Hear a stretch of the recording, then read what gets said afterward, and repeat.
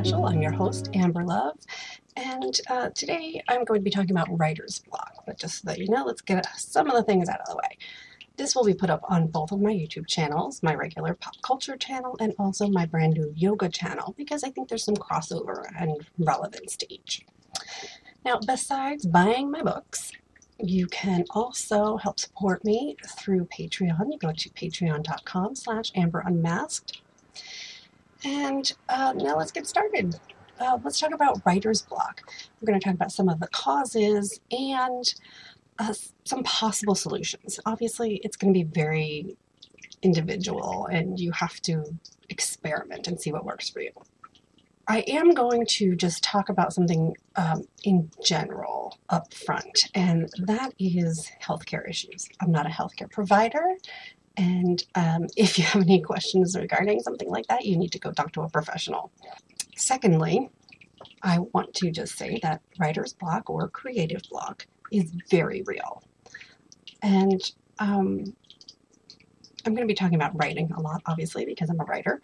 But this applies to people no matter what kind of creative output you're generating. If it's corporate logos and commercial art or painting or designing book layouts, whatever it is, we've got similarities that run through our stumbling blocks. So let's dive in.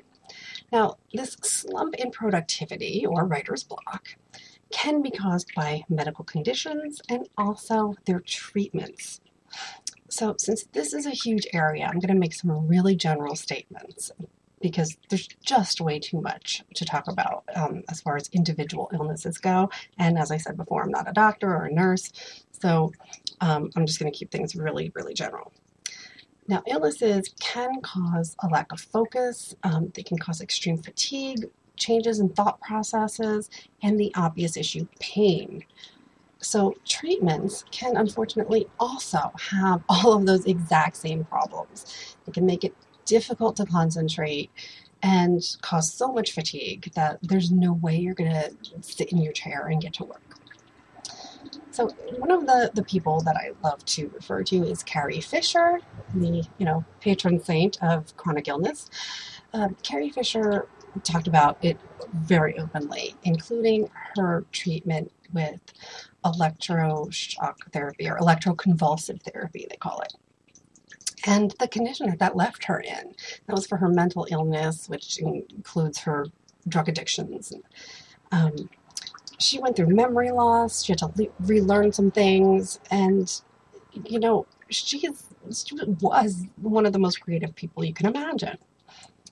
So if you have some sort of medical issue, there are 3 primary suggestions that I have for you to deal with the declining moment. The first is obviously see a professional.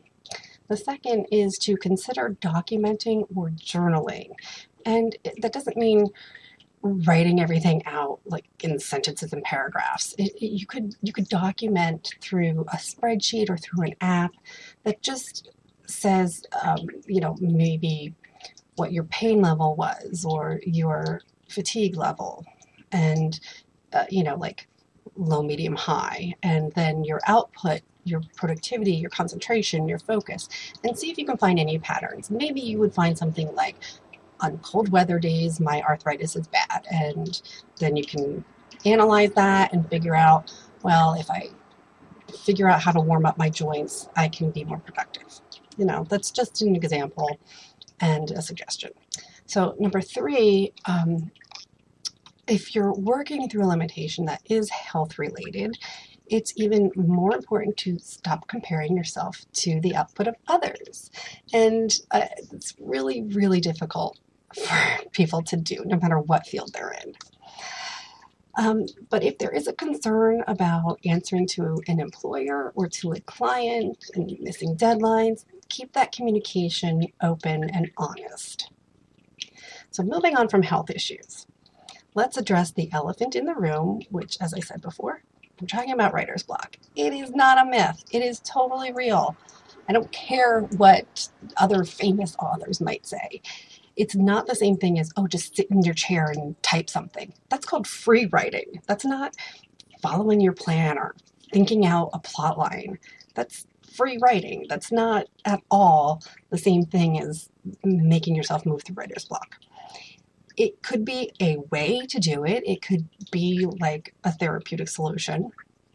And maybe after a half an hour of just garbling words, you'll start feeling yourself break through it. But writer's block is real. In 2015, Susan Reynolds from Writer's Digest Books had this quote where she explained the simple truth of the matter. The very nature of the art of writing incorporates uncertainty, experimentation, and a willingness to create art from the depths of who we are. Writing is a mentally challenging occupation which requires more hardcore cognitive expenditure than many other lines of work. So I've created some categories that I'll run down for you, which I think things could fall into besides health issues. So distractions and external stress, lack of sleep, feeling uninspired, and fear. So ways to combat this. Obviously, if distractions are your problem, you need to remove the distractions. And that doesn't just mean staying off Twitter. Distractions and external stresses can mean anything. Maybe you're worried about, a loved one being sick, or, your dog's at the vet, something, whatever it is, or you've, heard some really bad news. Those are all external stresses and distractions. They're going to clog your mind. You're not going to want to get into your work. So the only way to get through that is really to prioritize, okay? Because if your work can be the thing that doesn't come first, then don't put it first. Don't feel bad that it's getting moved down your list, okay? So number 2, figure out why you're not getting enough sleep and see what steps you can make for that to improve. So to a degree, this could also be a health concern.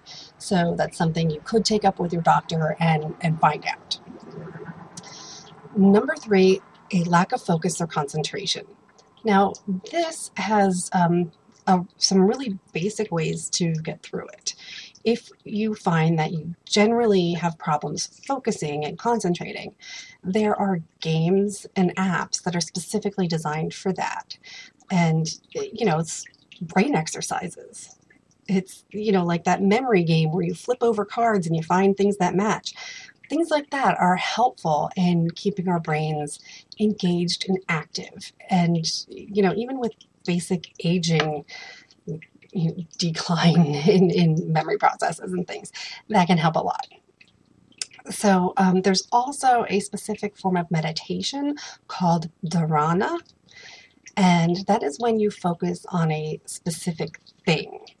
So, for example, if you want to go out for a walk, you could do something like counting the steps that you're taking, or, count how many buildings you walk by, how many mailboxes you're walking by, something like that.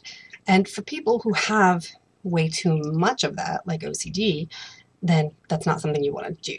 But for people who lack focus and concentration, you can do that exercise and it might help. You can also inhale and exhale and then count the exhales. It's counting your breathing. You're sitting still, you're being present, and you're focused. And the only thing you're focused on is that exhale. So that way you count it. And another thing that a lot of people do, especially if they're new to any kind of yoga or meditation practice, is to stare at a candle. Now, staring directly at a candle flame can hurt your eyes. So just stare below the flame and just watch the candle burn and melt. It's sort of like, hey, you're watching the grass grow. That's not terribly exciting. It's not supposed to be exciting. It's supposed to be an exercise in focus. So number 4 is a change of scenery. As I mentioned, going out for a walk. Now, that's not something that everyone wants to do. It's not something everybody's able to do. Maybe you don't live in a place where you feel comfortable even doing that. And there are other reasons. It really depends on your relationship with nature. I have serious skin sensitivity. I have phobias. I have allergies. It's just a miracle that I get out and walk as much as I do. And the only reason that I do is because of the cat. Because Gus likes to go out on his adventures. So I have plenty of fresh air, and then I get to deal with the consequences while the cat is really happy. And if, you don't have the sort of environment where you like to go enjoy nature for a half an hour, then see what you can do indoors that makes a difference. Get a couple house plants, get a little desktop serenity fountain, and work with seeing if you can burn the right kind of candles, if it's safe enough to do that, if you don't have a cat that knocks them over, or get the LED candles. And aromatherapy in the room that can help. Certainly everything that makes up your environment and your sensory input, you can figure out a way to address it and make it better and improve that situation. Now, if you're sitting by road construction or something loud that really gets to you, like, it's a beautiful day, I have windows open, there's a lot of traffic going by. For whatever reason, traffic drives me just absolutely bonkers and batshit. So usually what I end up doing is putting on headphones and listening to music through headphones instead. So what I'm trying to do is to challenge myself to just be okay with the noise. Doing meditation doesn't mean ignoring or not hearing things, not smelling things, not seeing things. It has to do with acknowledging that they're there and being okay with that. So again, make a little oasis for yourself indoors. Another thing that I like to do, and I don't know if this would work for any of you, is to absorb content that's similar. Say, I don't know what I want to do with my particular story. I'll go and I'll watch a TV show that's in the same genre, or read a book in the same genre. So let's say you're working on a short story about the crime that happened in the mid-18th century. Go look up, research the fashion and the music and the artwork of that era, and look up things in a different medium than what you're working in, and really sift through and find something that's new to you and could be exciting to you. So maybe you don't know that many female scientists or authors or artists or indigenous creators and people of color from what era or universe you're working in, especially if we're talking about things like comics and fiction. Then it's your universe, create it, and if it has similarities to something else, then just sift through that and find something new and exciting. And then you might even have a new plot point for your story or a new character for your story. So my sixth idea is that you could crowdsource possible solutions to get through your writer's block. I've done this before. Go online and ask people what you think your character should do. And it sounds maybe ridiculous. It's sort of a choose your own adventure, but you're not spoiling anything. You're not guaranteeing that that's the way it's going to be in the final draft. But it gets you talking to other people and brainstorming. Like, well, what if this happened? Well, what if that happened? Well, should he go here or should he go there? And if you're not comfortable taking something that public, ask a friend, or maybe you have a small circle, like a forum that you could go to and brainstorm that way, ask people what they think. Now, the final suggestion and advice. I'll wait for the motorcycles to go by. Okay, the final suggestion or advice is to accept that failure and rejection are part of the process. So this plays into fear, and if that's why you've hit your stumbling block. So whether you're writing a novel, making a Thanksgiving turkey, or whatever the hell it is that you're creating, it's not always going to come out the way you expect, and you just have to accept that. And it's a journey, first of all, and you have to be as comfortable with rejection and failure as actors are, who go to casting call after casting call. They hear no more times than you could imagine. So if you can get that comfortable, then it becomes a lot easier. Plus, every person who has ever earned their success will tell you that failure and rejection were part of their experiences. Now, if your fear is fear of success and what that does to your life, what that does to your family, then, you know what, be honest about it. Have that conversation with people that would be affected. Be honest with yourself. Are you really afraid of, oh my gosh, I'm a nobody and now people are going to be all up in my business and they're going to want to know, um, what my dog eats and, where my kid goes to school and what I think about, who's in the election and stuff like that. Those are real fears and they're valid. So if that's something that's bothering you, you know what? There's plenty of successful and famous people out there in places like Twitter where you can ask them how they deal with it. Or if they're not responding to you, then just start Googling for those interviews. And you might find some tips from people who've broken through that barrier. So as you can see, there are many possibilities for solutions. There are many causes for writer's block and creative block. It doesn't mean that you're any less talented. Okay, it's not a reflection of your talent when you hit a writer's block. There's also this saying that I've decided I don't like, and it's, you should only compare yourself to who you were yesterday. Now, as in general, as a human being, I do agree with that. But as far as creative output and productivity, I don't agree with it. Because as you can imagine, there are days that are going to be great and days that are going to suck. I've had days where I write, over 3,000 words and days where I can barely get 20 out and then they don't even make any sense. So if you're putting less out than yesterday, then just be kind to yourself about it. And my last little part is, first of all, you're the only person that can make that analysis and really see if that's it. But don't forget that if you need a day of rest or several days of rest, that can still be taking action.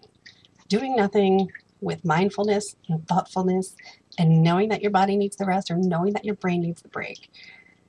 If you're doing it mindfully, that's still taking action to get through your creative block. So I hope that made some sense, and I hope this recorded okay. I'm Amber Love. Don't forget to check out those specific yoga related videos and my yoga Instagram account, Seeking Dharma Yoga. And I don't have the vanity URL for the video channel yet. So if more people start subscribing, then I will be able to get something that's youtube.com/something fancy. But for now, thank you for watching and listening.